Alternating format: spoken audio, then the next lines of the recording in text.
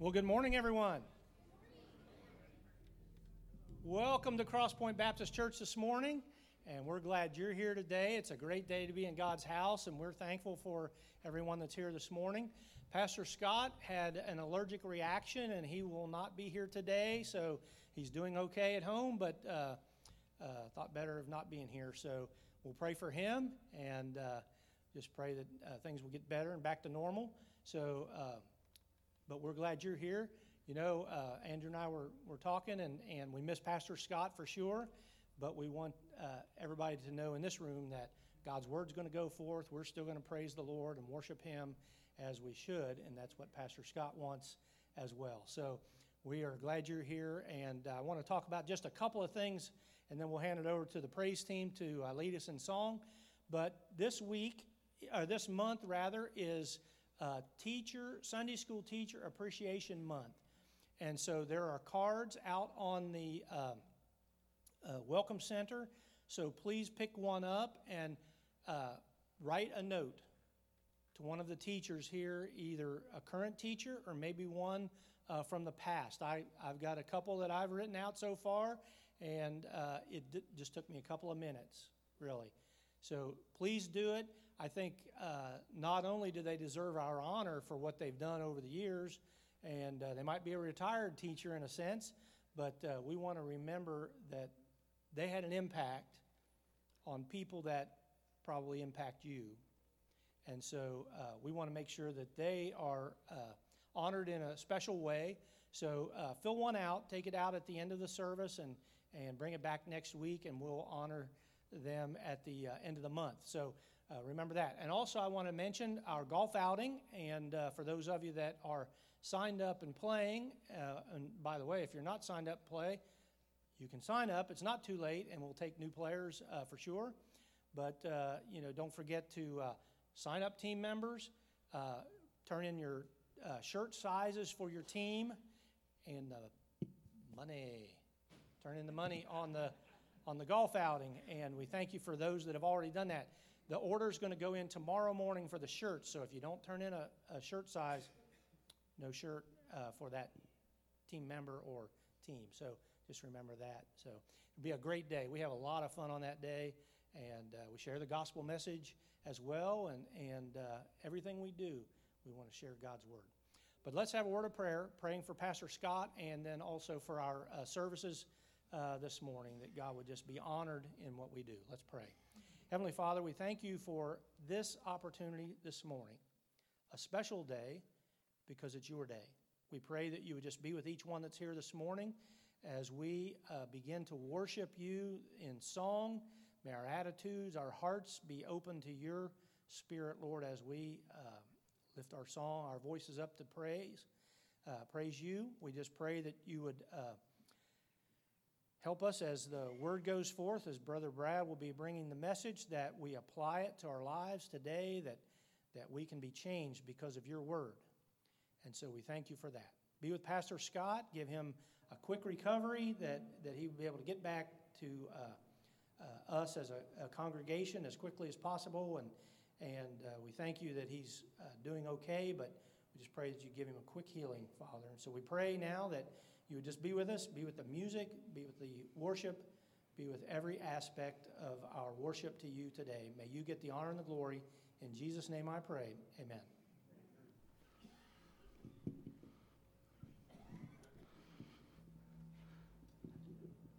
Good morning, church. I am excited to be here this morning. I wanted to take just a minute. Our Sunday school class, Pastor Scott's put a plug out there a couple of times for the book we're going through called God's Devil. And today we had a great discussion in our class just talking about how certain aspects in occult religion, which is really every religion that isn't biblical Christianity, to some extent, every one of them would fall into that category. But we just kind of talked about some central ideas that went into each of those. And then we turned around and talked about how easy it is for us as people to focus our attention on different things in life and to be led astray into these different aspects, because the reality is that you and I were all created with one main goal by our Creator, and that was to worship. Worship is what we do every day, every minute of our day, whether we know it or not. It's what our focused attention's on.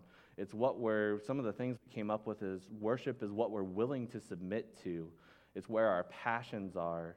And worship is all these things. And oftentimes we only think of music as worship, but our lives are worship, which is why we're commanded in Romans chapter 12 to live our lives as a living sacrifice to God.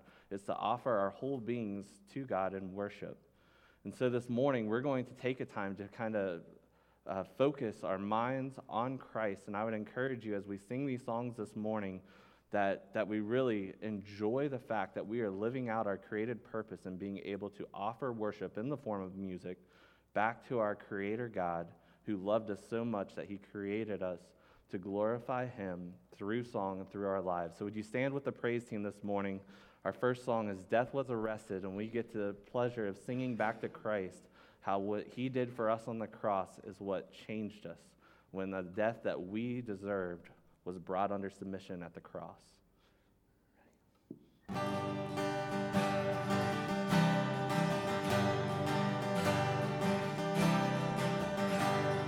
Alone in my sorrow and dead in my sin, lost without hope with no place to begin. Your love made a way to let mercy come in. When death was arrested and my life began, the act was redeemed, only beauty remained. My orphan heart was given a name. My mourning grew quiet, my feet rose to dance.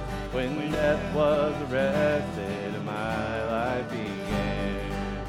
Oh, your grace so free washes over me.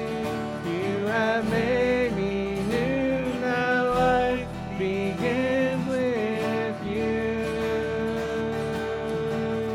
It's your endless love pouring down on us. You have made us new, now life begins with you.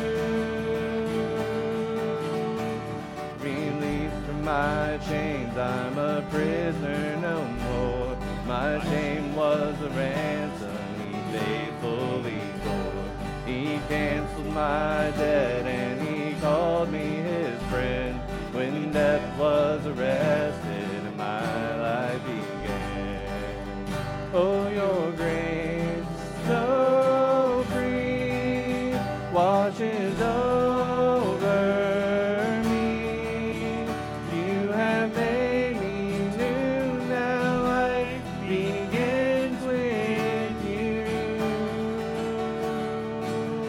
It's your endless love pouring down on us. You have made us new, now life begins with you. Our Savior displayed on a criminal's cross. Darkness rejoiced as though heaven had lost. But then Jesus arose with our freedom in hand. When death was arrested and my life began. Oh, your grace so free washes over me. You have made me new, now life begins with you. It's your endless love pouring down on us. You have made us new, now life begins with you. Oh, we're free, free, forever we're free. Come join the song of all the redeemed. Yes, we're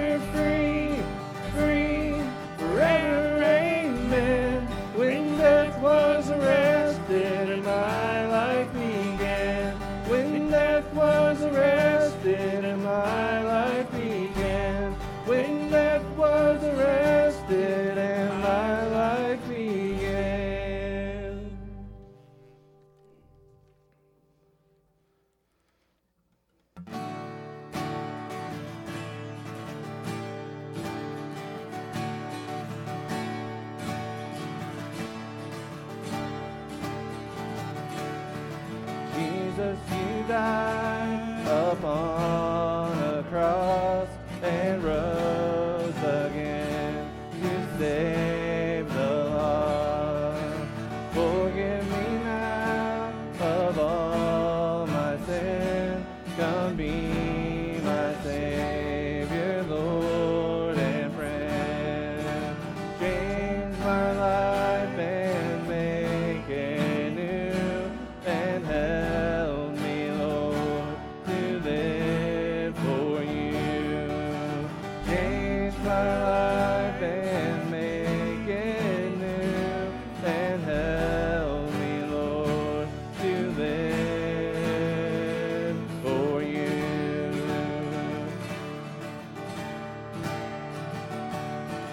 Jesus, you died upon a cross and rose again to save the lost. Forgive me now of all my sin. Come be my Savior, Lord and friend. Change my life and make it new, and help me, Lord, to live for you. Change my life and make it new, and help me, Lord, to live for you.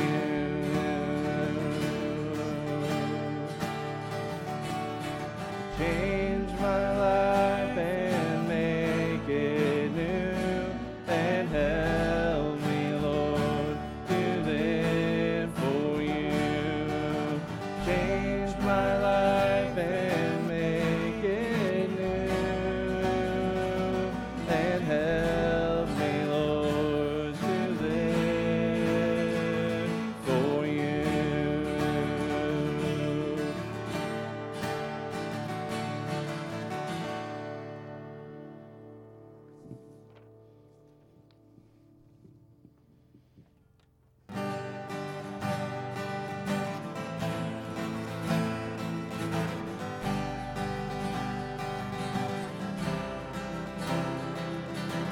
He became sin, who knew no sin, that we might become His righteousness. He humbled Himself, carried the cross.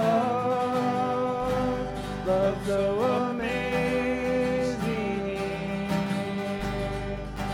love so amazing. Jesus Messiah, name above all names, blessed Redeemer, Emmanuel, the rescue for sinners, the ransom from heaven, Jesus Messiah, Lord of all.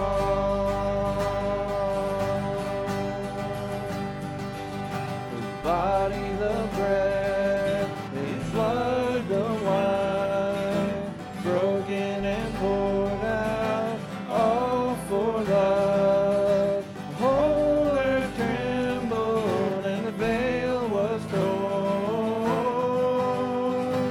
Love so amazing, love so amazing. Jesus Messiah, name above all names, blessed Redeemer, Emmanuel, the rescue for sinners, the ransom from heaven, Jesus Messiah.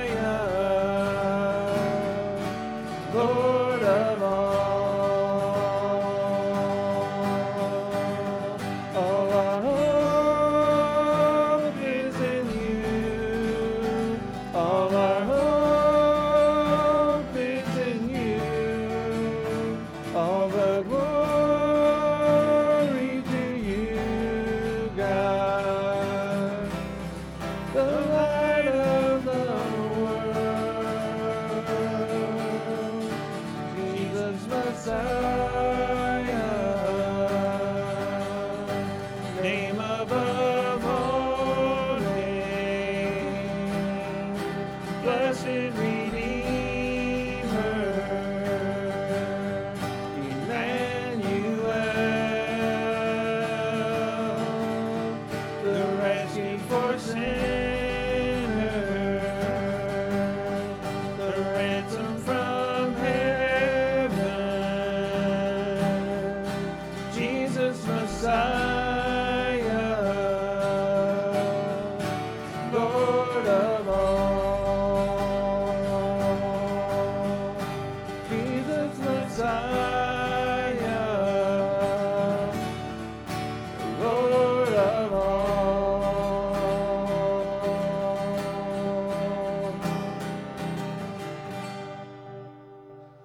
Heavenly Father, we lift our voices to you this morning, Lord, knowing that being created for worship, it is what you desire from us, Lord, that we would magnify your holy name, who deserves all the glory and praise that we can offer to you. Lord, we pray that our hearts and minds have been fixed on you through the songs we've sung. Lord, and now as we open your word, God, that we would be changed by your Spirit as those words are applied to our lives and lived out, God. May you give us the strength and faith to be transformed, but also faithful to live out the commands of your word. In Christ's name, amen. You may be seated.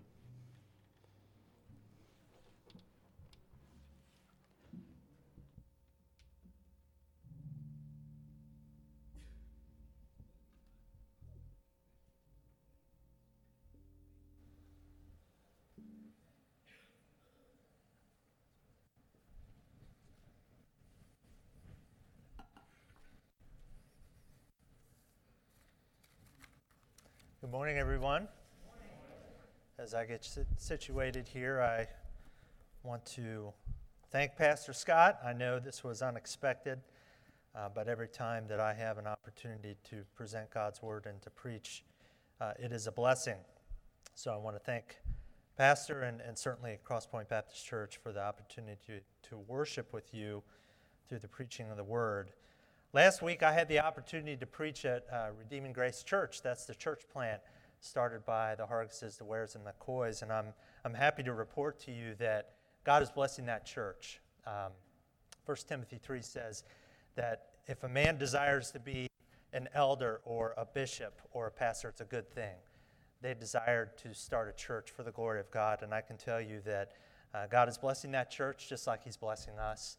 And it made me think, I was standing up there, I was very humbled to think that we've had families that have gone from this church to serve as pastors. You've got the Childresses down in Panama, along with the Hargis family, Bill Hargis's family, but you've got the McCoys, the Wares, and the Hargises that went out to Redeeming Grace Church. But we've also got young men that are sharing the Word of God in our high school.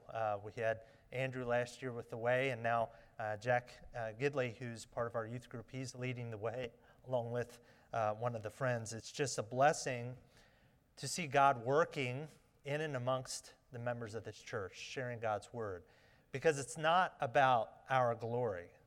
It's not about the glory of Crosspoint Baptist Church. It's about the glory of God. And that message is at the center of today's sermon. So, with the opportunity to preach to you this morning, I'd like you to turn to John chapter 13. John chapter 13, I've titled this message as The Superiority of Humility. That may sound a bit contradictory. That is on purpose. We live in a society today that does not highly value humility. It doesn't promote it. It's not only disregarded and discouraged in today's society, it's thought to be downright pathetic and even ridiculed as a weakness by some. Pride, on the other hand, is very much encouraged. It is very much exalted. It's considered to be probably the highest virtue. When you watch the football game later today, you'll see people pounding their chests about how great they are and the wonderful things that they've done. But it's not just in the area of sports. It's in every area and aspect of our culture. Pride is exalted, lifted up. We live in a society that celebrates and commends the disregard and disobedience to God's word. And they celebrate it in a month called Pride Month. We live in a world that is extremely proud of its total disregard of its Creator, and it's completely and utterly enamored with self-esteem, self-aggrandizement, and self-fulfillment. However, I'm here to tell you this morning, God's Word has something very different to say about pride and about humility. I'm here to tell you this morning that if you are doing things to lift up your own name, or even up to lift up some other worthy institution here on earth, like Cross Point Baptist Church or whatever, fill in the blank, if you're doing anything other than something for the glory of God, you are wasting your time and you're being disobedient to the Lord as well. In particular, the life, the words, and the ministry of Jesus Christ is given to us in the Word of God, teaches us exactly the opposite of what the world teaches us about pride and about humility. So let's examine God's Word this morning. And we're going to do that by first looking at John chapter 13. Before I read the first few verses for you, let's have a word of prayer. Dear Heavenly Father, I thank you for this opportunity to present your word. I pray that you will settle my heart and my mind to focus in on what you would have us to consider. That is the humility and the love of your precious Son, who did not regard equality with you something to be grasped, but laid it aside to humble himself so that he could save us from our sins, a salvation that we don't deserve. I pray today, Lord, that you will impress upon our hearts how we should humbly serve you and glorify you. We thank you, Father, in Jesus' name. Amen. Before we dive into John chapter 13, I do want to set the table.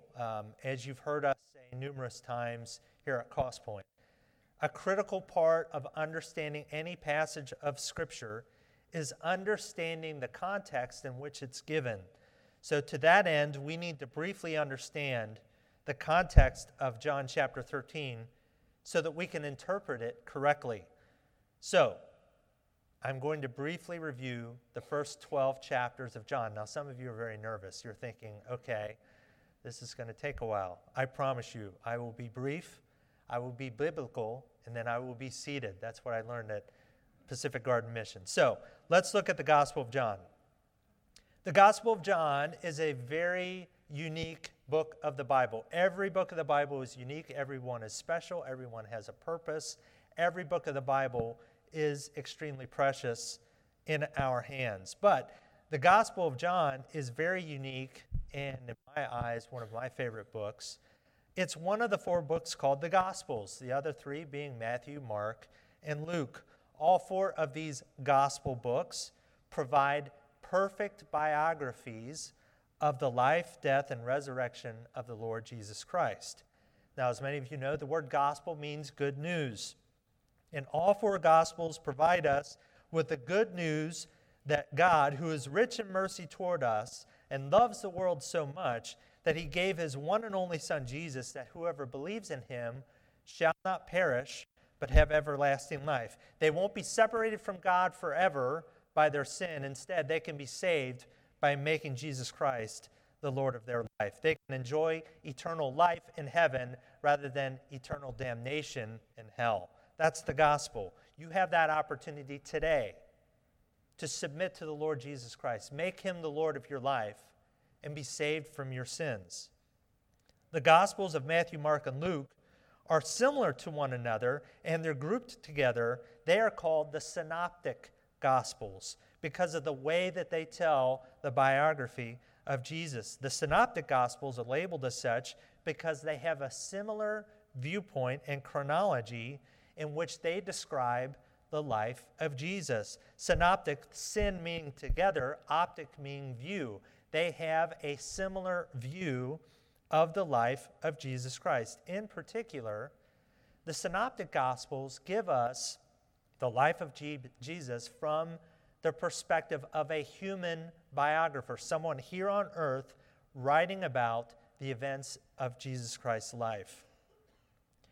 The Gospel of John, however, is different.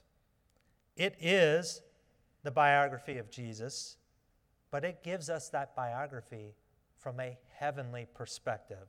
Now, don't get me wrong, the Apostle John was a human being. He wrote the gospel himself.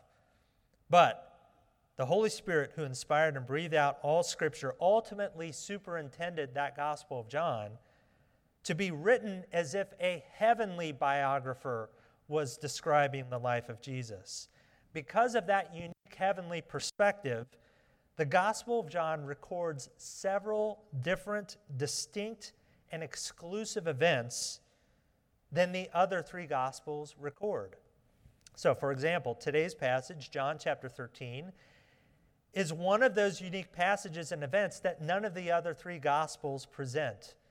The unique passages in John's Gospel provides us with additional information to help us better understand the certain events and teachings in the Synoptic Gospels of Matthew, Mark, and Luke. In many ways, the Gospel of John is supplementary and complementary to the Synoptic Gospels. It's supplementary because it supplies scenes and information and provides additional clarity and purpose behind the narrative accounts in the Synoptic Gospels. It's complementary because it provides the rest of the story in some of these situations. It includes many theological and spiritual insights into why Jesus did what he did and why he said what he said and where he went. It explains things in more detail to give us additional information. For example, the Gospels of Matthew, Mark, and Luke, they all begin their biographies of Jesus either by describing his human genealogy, by giving the accounts of when he was born, or, like Mark's Gospel, by immediately describing his first acts of ministry. John, however, begins his biography of Jesus quite differently. He begins before Genesis. You can think of the beginning of the Gospel of John as the prequel to the Old Testament because it says, "In the beginning was the Word, and the Word was with God, and the Word was God." This is before the beginning. In the beginning, Jesus existed. The Word existed before Genesis. And the Word was with God, Jesus was with God, and Jesus was God. This heavenly perspective of Jesus helps us to understand that even though Jesus was born as a baby in Bethlehem, he was also the second person of the Godhead who existed before time began. One other important note about the Synoptic Gospels, they tend to follow a stricter chronology in the retelling of the events of the life of Jesus, while John is driven more by following the recurring themes and events in his life. Again, John is more compelled to demonstrate that Jesus is the Son of God and to describe the general rejection of that truth by the masses of people who encountered him, but also to describe the individual cases of acceptance and embracing of this truth by those who were his genuine believers and followers. So John's gospel is very unique. That's where we're going to be this morning, in the Gospel of John. It gives us that divine, heavenly perspective of Jesus. In John 20:31, you have the thesis statement, the reason why John wrote his gospel. He says this, "But these are written that you may believe that Jesus is the Christ, the Son of God, and that believing you may have life in his name." The point of the Gospel of John is so that you can know that Jesus is the Son of God. And so that believing in that, you can have life in his name. The purpose of John's gospel will be critical for us as we consider John chapter 13. Now, before we dive into 13, let me just say the first 12 chapters of John's gospel give us an account of how Jesus was presented as the Son of God to different individuals and people groups and how they reacted to him, particularly those who opposed him. John chapter 12 talks about the triumphal entry of Jesus into Jerusalem and the ending of his public ministry during the last week of his life on earth before his crucifixion. John chapters 13 through 16 gives us the distinct and very unique events and conversations that Jesus shared with his disciples apart from the crowds, apart from the teeming people, to describe what was going on in the hearts and minds of those disciples, to give an impression of that. The majority of these intimate personal interactions and teachings are only found here in the Gospel of John. They're not found in Matthew, Mark, or Luke. John uses 5 chapters, 13, 14, 15, 16, and 17, nearly 25% of his gospel account, to describe what happened in this private setting the night before his betrayal, his arrest, his crucifixion, and his resurrection. This is a very special and unique setting that only John gives us. They give us an exclusive view of the extraordinary instructions, promises, and warnings that Jesus privately gave to his disciples on that fateful night. You can think of John chapters 13 through 16 as the last will and testament of Jesus, and John chapter 17 as Jesus praying to the Father for him to fulfill the things that he had just shared with his disciples. That magnificent prayer in John 17 is a prayer that Jesus makes for himself, that he makes for his disciples, and he makes for everyone who would follow after them to believe in him, including you and me. So as John chapter 12 ends and John chapter 13 begins, Jesus and his disciples have withdrawn from the masses of people to celebrate the final Passover, which Jesus will transform into the first observance of the Lord's Supper. Now, let's look at our text in John chapter 13 and look at verse 1. It says, "Now, before the feast of the Passover, when Jesus knew that his hour had come, that he should depart from this world to the Father, having loved his own who were in the world, he loved them to the end." The first thing that we see here is that Jesus knew that his hour had come. What does that mean? What is John describing for us?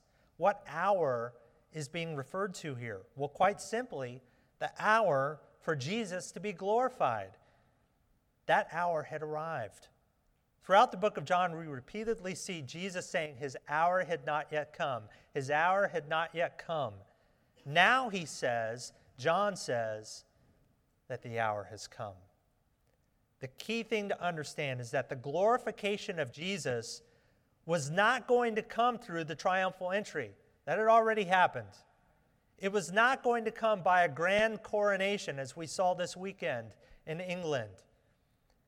The glorification of Jesus was going to come through the humiliation of a brutal, torturous crucifixion on an old rugged cross. The hour had come for that to begin. That means that the time for his arrest, the time for his bogus trial, and the time for his agonizing execution had now come. This is a reminder that every single detail and event and circumstance of the life of Jesus was sovereignly ordered and maintained by God. Nothing happens by chance, ladies and gentlemen. There's no such thing as luck. Every bounce of the football, every event that happens, it's superintended by God.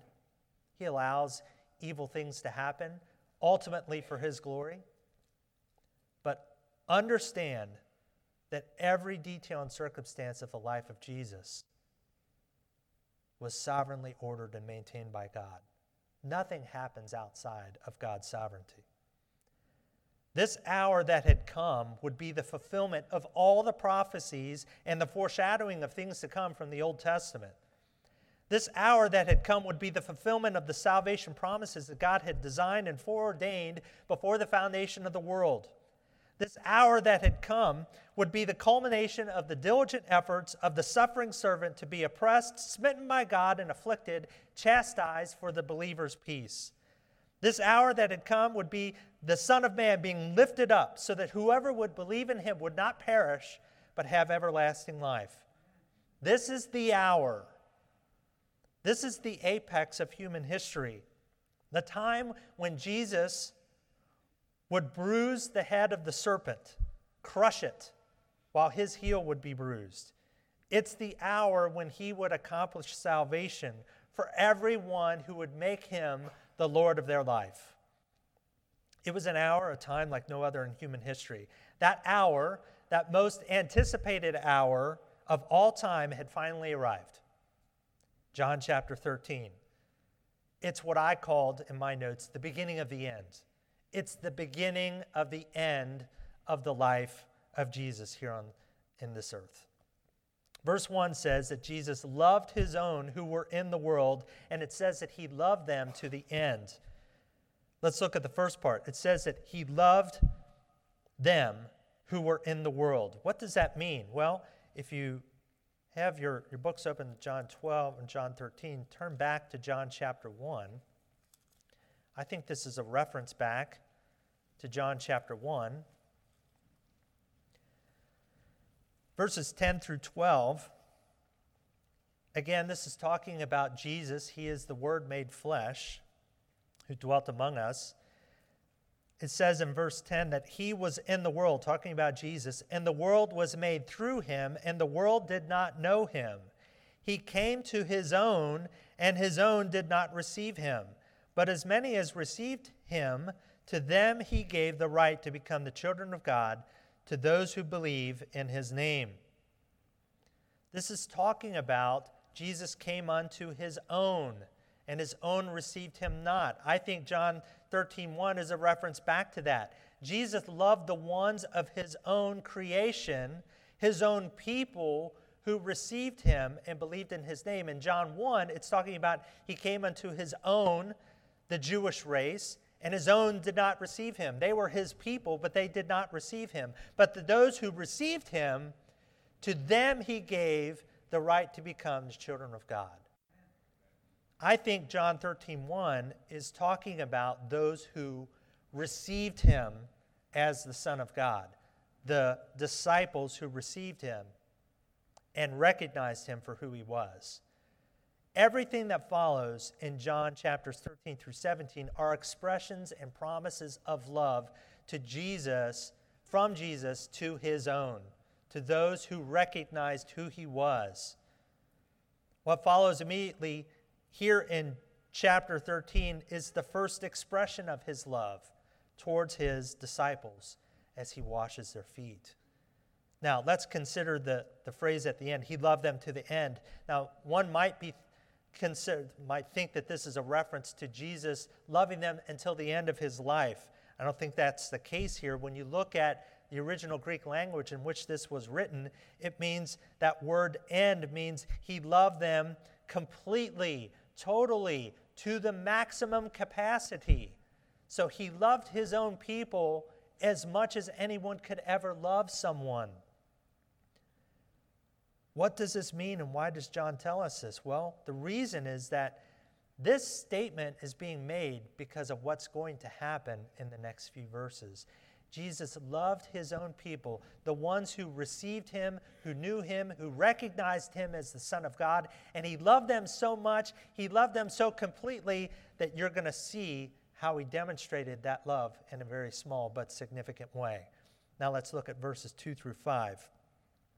It says, and supper being ended, the devil, having already put it into the heart of Judas Iscariot, Simon's son, to betray him, Jesus, knowing that the Father had given all things into his hands and that he had come from God and was going to God, rose from supper and laid aside his garments, took a towel and girded himself. After that, he poured water into a basin and began to wash the disciples' feet and to wipe them with the towel with which he was girded.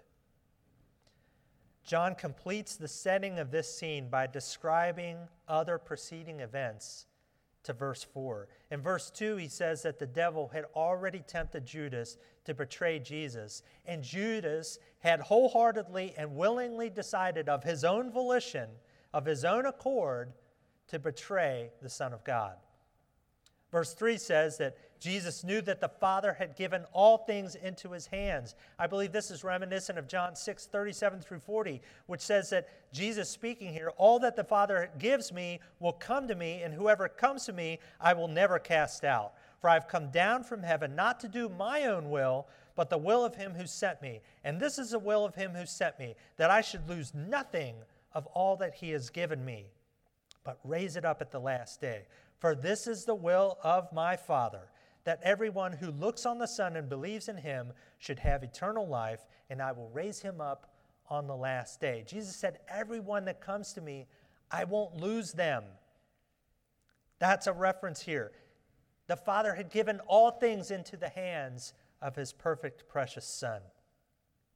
Now look at what Jesus does in verses 4 and 5.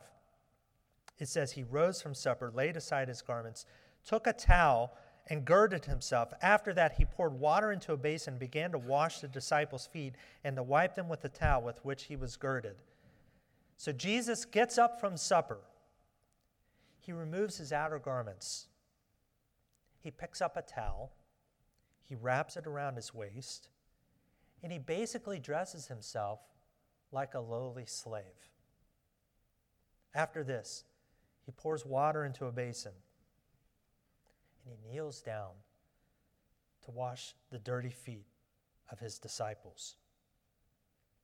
As you can imagine in this culture, foot washing was not a very glamorous job. It was a lowly job. But it was a necessity. By the way, it's still a necessity today. It's still a good thing to wash your feet, right? But in this society, feet were filthy. You had sandals that were open. You were walking in mud, dirt, dusty situations. Nothing to cover your feet. When the disciples and Jesus had entered that upper room, nobody had washed their feet. Nobody washed their own feet. There wasn't a slave there to wash the feet for them. Jesus decides to get up, kneel down, and begin washing feet. As I was studying this, I thought of my nephew, Alex Dryman. He was up with my sister to celebrate the boys' graduation from high school back in May. He was running around, having a great time in our backyard. A lot of our celebration and things, family, were all in the backyard. He had flip-flops on, but he didn't wear those very much. He ran around barefoot all day long. It had just rained a lot a few days leading up to that. His feet were absolutely filthy. And I don't mean just dirty. They were black. They were filthy. It was nasty. We had our own impromptu foot washing ceremony for my nephew. I did not want that nastiness into the house. But while I directed him to have his feet washed, I didn't kneel down to wash his feet. That's not a pleasant job. I let his mother do that, my sister. She did that out of love for me, but also out of love for her son, because she knew that he had dirty feet. He shouldn't be running around in the house. But he also did that. She did that as a demonstration of love toward us. During this time in history, from John chapter 13, foot washing was not pleasant or desirable. It was usually done by the lowliest of slaves, or at least by the person himself. We see here that Jesus humbled himself to wash the dirty feet of his disciples. There are other instances in Scripture where people anoint or wash other people's feet. Whenever it's done, it's always done out of a sign of love, respect, and humility. In John chapter 12, you actually see Mary washing the feet of Jesus with her tears after she anointed him. We see that throughout the Bible, that people wash other people's feet, but it's always out of love and humility. Now let's look at the reaction of the disciples, verse 6. Then he came to Simon Peter, and Peter said to him, Lord, are you washing my feet? Jesus answered and said to him, what I am doing you do not understand now, but you will after this. Peter said to him, you shall never wash my feet. Jesus answered him, if I do not wash you, you have no part with me. Simon Peter said to him, Lord, not my feet only, but also my hands and my head. Jesus said to him, he who is bathed needs only to wash his feet, but is completely clean. And you are clean, but not all of you. For he knew who would betray him. Therefore he said, you are not all clean. So when he had washed their feet, taken his garments and sat down again, he said to them, do you know what I have done to you? In verse 6, we see the reaction of Peter as he objects to what Jesus is doing, asking if Jesus is trying to wash his feet. He's the master. He's the Lord. Peter himself had articulated that you are the Christ, the Son of the living God. Are you kneeling down to wash my filthy feet? Throughout the gospel accounts, Peter tends to articulate what the rest of the disciples are too cowardly to say themselves. So the question arises from Peter, why are you doing this? Are you washing my feet? And the question I would ask is, why does Peter object to this? Well, again, as we mentioned, foot washing was only done by the lowliest of slaves. He had proclaimed that Jesus is the Son of the living God. So you have Jesus, God's one and only Son, kneeling down to perform a task that normally the lowliest of slaves would do. But I also think Luke 22 sheds some additional light into why Peter objected. In Luke 22:24, we see an extra part of this scene where I think it prompted Jesus to do this, because it says in Luke 22 that a dispute arose among the disciples as to which of them would be regarded as the greatest in the kingdom of heaven. This was a recurring issue with the disciples. We see it throughout the Gospels. They were constantly arguing and bickering about who was going to be the greatest in the kingdom of heaven. They wanted to know if they were going to be in the most elevated position in the Messianic kingdom that Jesus would establish. So again, you have the sinless Son of God detaching himself from the crowds, pulling his disciples apart so that he can prepare them for him leaving. These are the men that are going to be entrusted with the gospel, with sharing the good news of Jesus Christ, sharing with people that they are sinners headed for hell unless or until they repent and make Jesus Christ the Lord of their life. These men to whom the gospel is going to be entrusted are arguing about who's going to be the greatest in the kingdom. I can tell you who's going to be the greatest in the kingdom. It's Jesus Christ. It's nobody else. Nobody else has that elevated status other than Jesus. Not you, not me, not any pastor, not any missionary, not anybody who's won thousands of souls to Christ. Jesus is going to be the greatest in the kingdom. How much more odious and repugnant could the behavior of the disciples be at this moment? These self-absorbed, short-sighted, vacillating, doubtful followers of Jesus are arguing about who's going to be the greatest when Jesus is facing an agonizing death on their behalf. He's taking their punishment for their sins. He didn't commit any sins. There was no guile in his mouth. He was the sinless Son of God, separated from sin. And they were arguing about who was going to be the greatest. They have no regard for what Jesus has been telling them, that he's going to be betrayed, that he's going to be arrested, that he's going to be lifted up for the salvation of souls that do not deserve it. From a human standpoint, when I look at this scene and consider the disciples, this selfish, childish argument that they're having, and consider the wicked betrayer of Jesus is still in their midst. It's a wonder that Jesus didn't get up and just said, I'm done with all of you. that he didn't scold them and just leave the room. Instead, when the disciples are at their ugliest and most loathsome, sinful state, that's when the incomparable, supreme, humble love of Jesus Christ shines even more.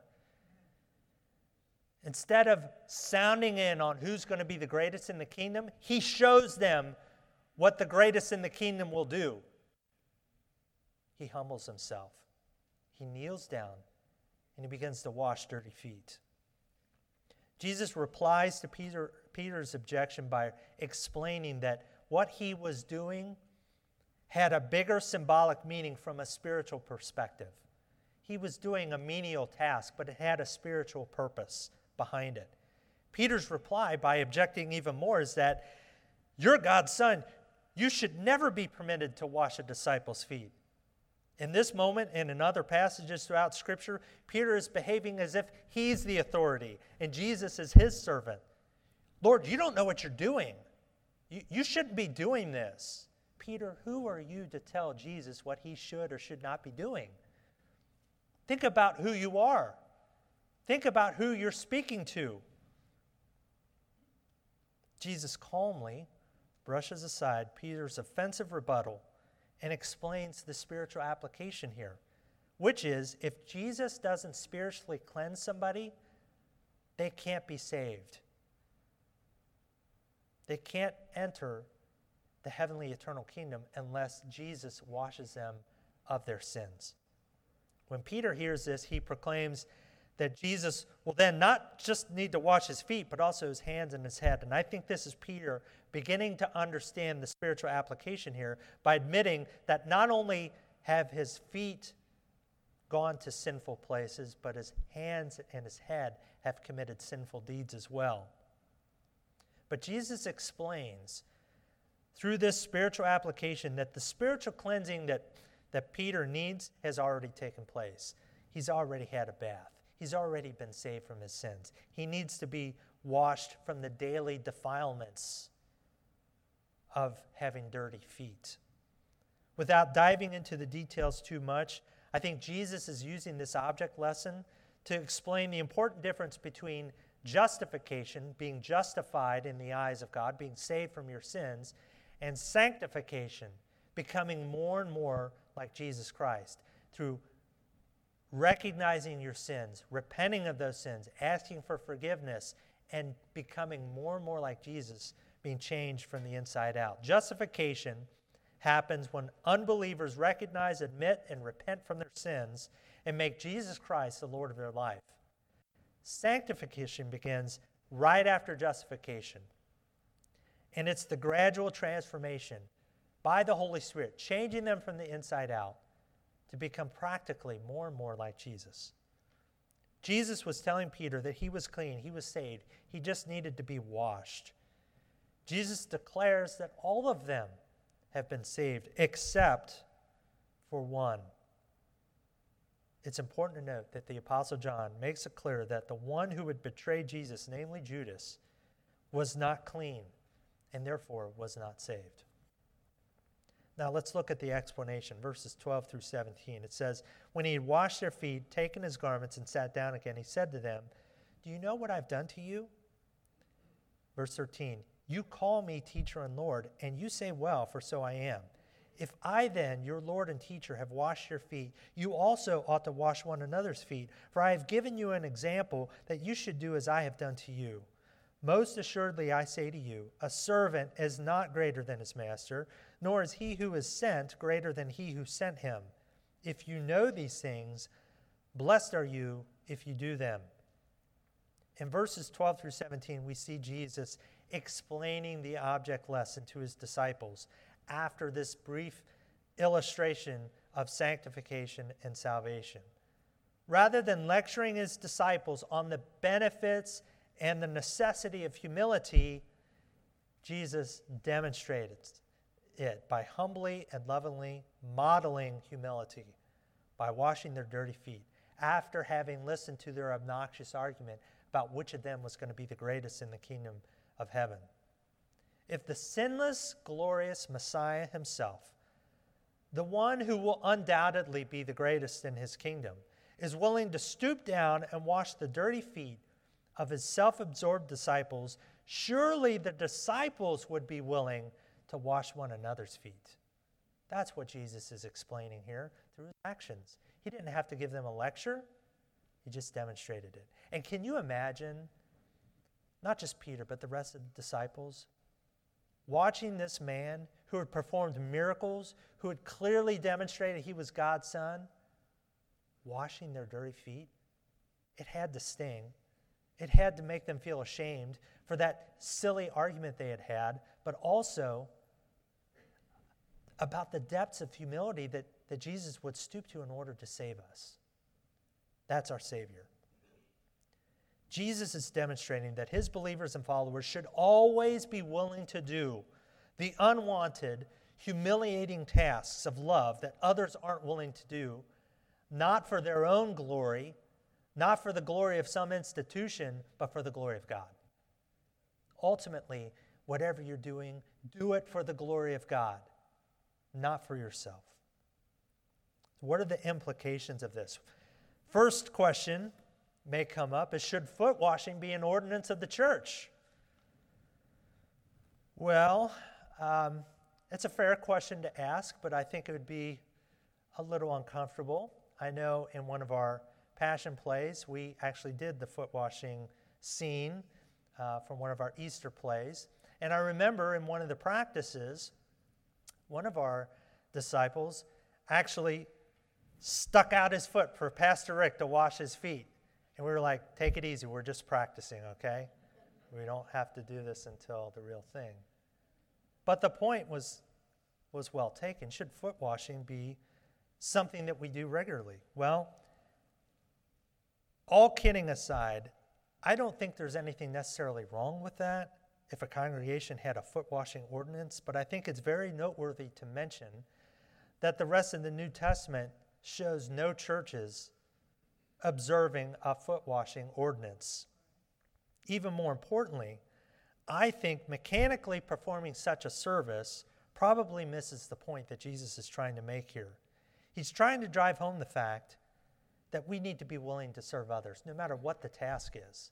He's not singling out this one foot washing thing. And I could see that ordinance becoming something where if we wash somebody's feet, then we've fulfilled the service of God. No, Jesus is opening this up. He's saying that we should be willing to do anything to love one another, to demonstrate that love through a humiliating task or some sort of self-abasement. Paul said, I've become all things to all men to see people won to Christ. We should be willing to do whatever is necessary to share the gospel and to demonstrate the love of Christ.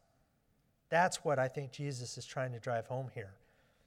He's trying to say that continual acts of humble, submissive love toward others, elevating others above ourselves, is what we should aim to do. Later on in John chapter 13, you see in verses 34 and 35, a new commandment I give to you, that you love one another as I have loved you, that you also love one another. By this all will know that you are my disciples, if you have love for one another. Jesus is demonstrating that love through this act.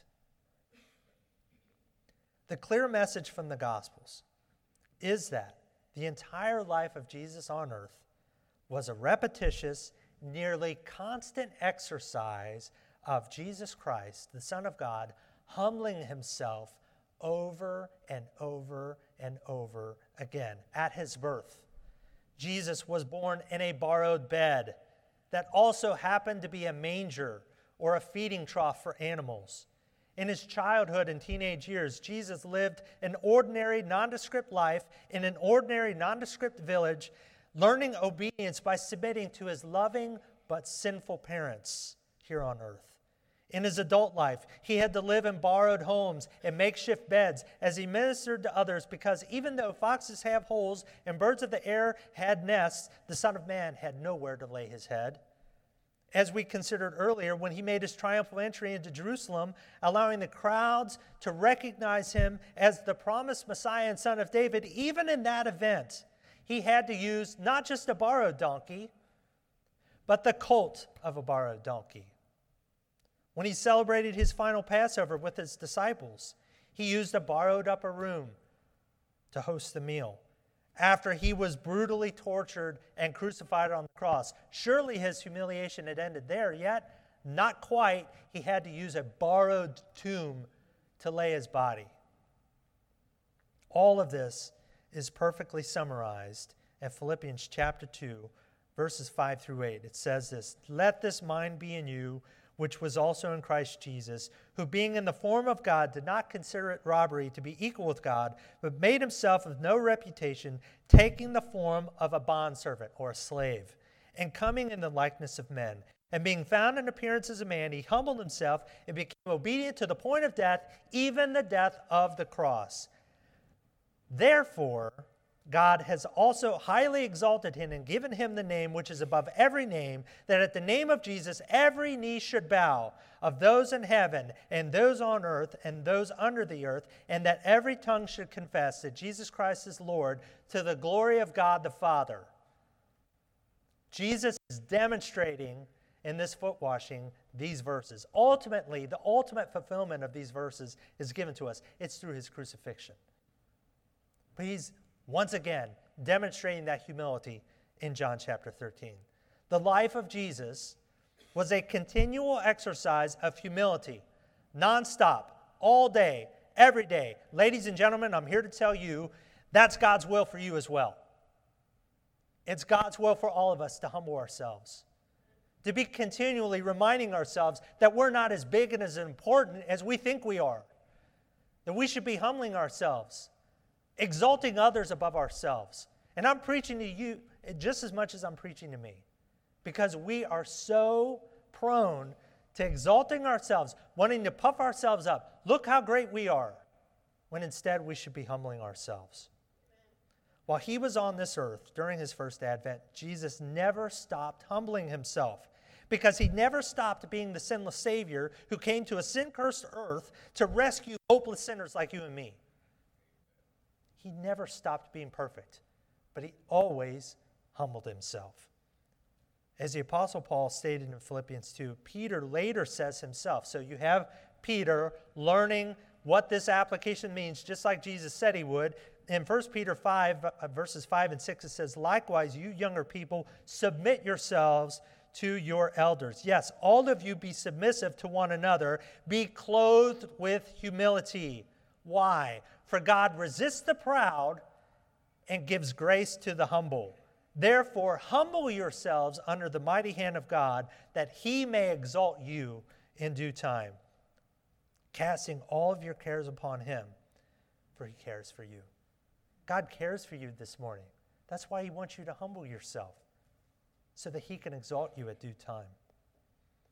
What's the conclusion? Well, throughout his amazing life, Jesus constantly and consistently demonstrated his ultimate supremacy through demonstrating ultimate humility.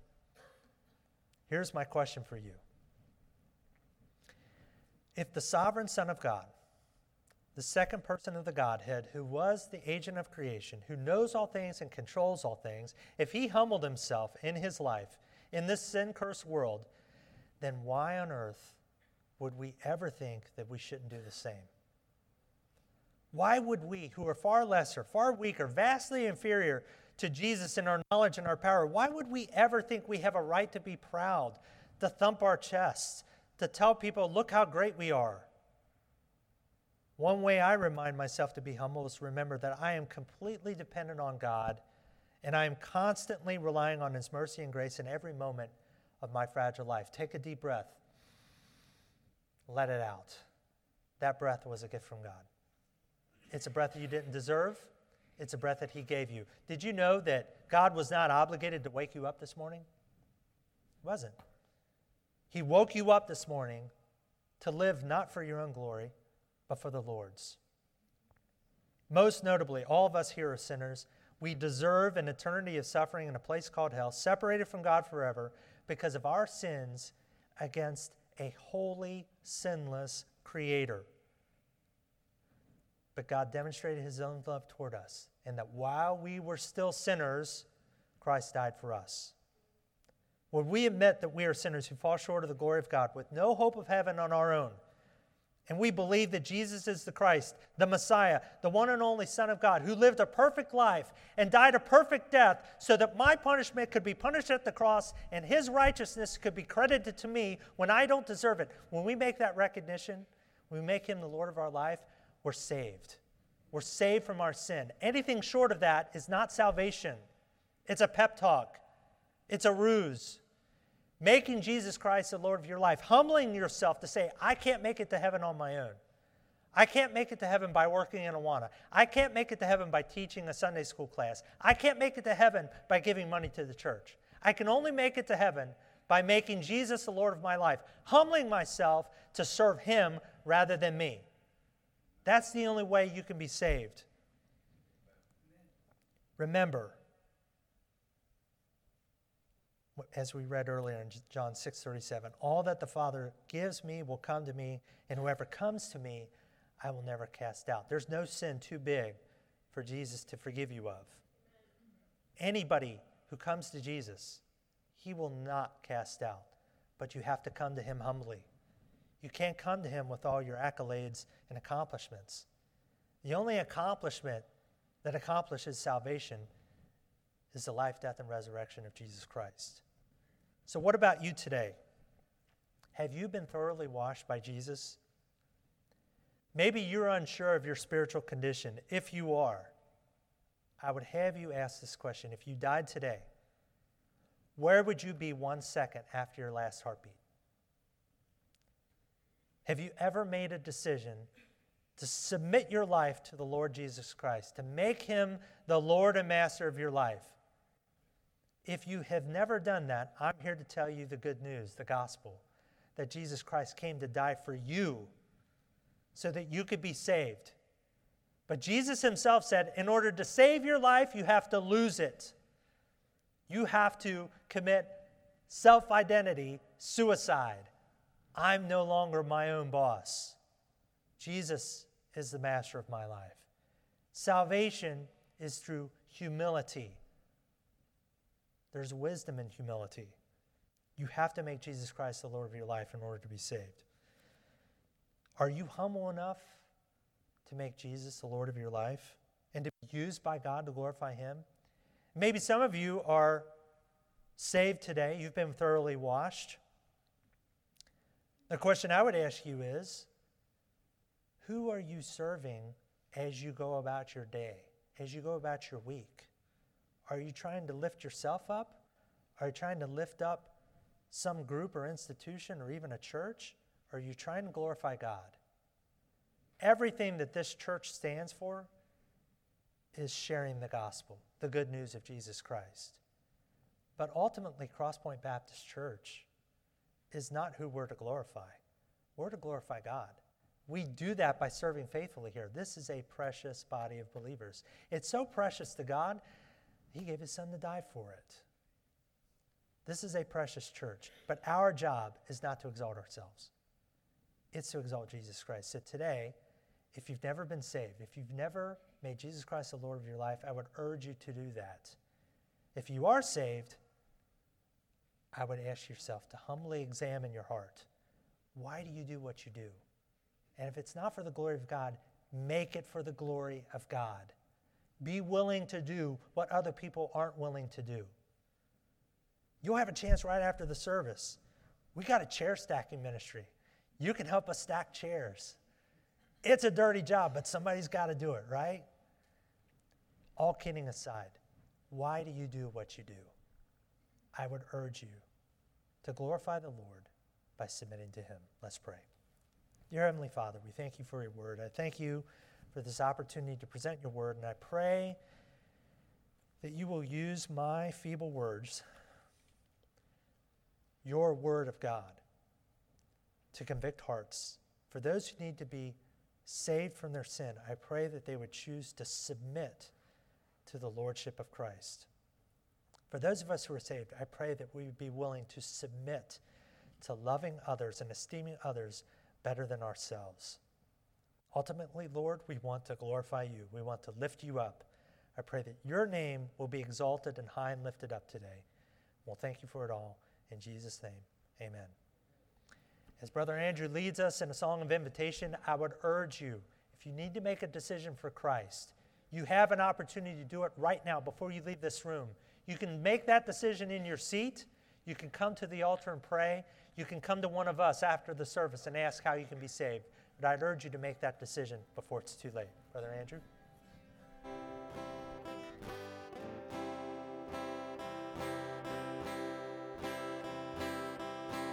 And without one plea, but that thy blood was shed for me, and that thou bidst me come to thee, O Lamb of God.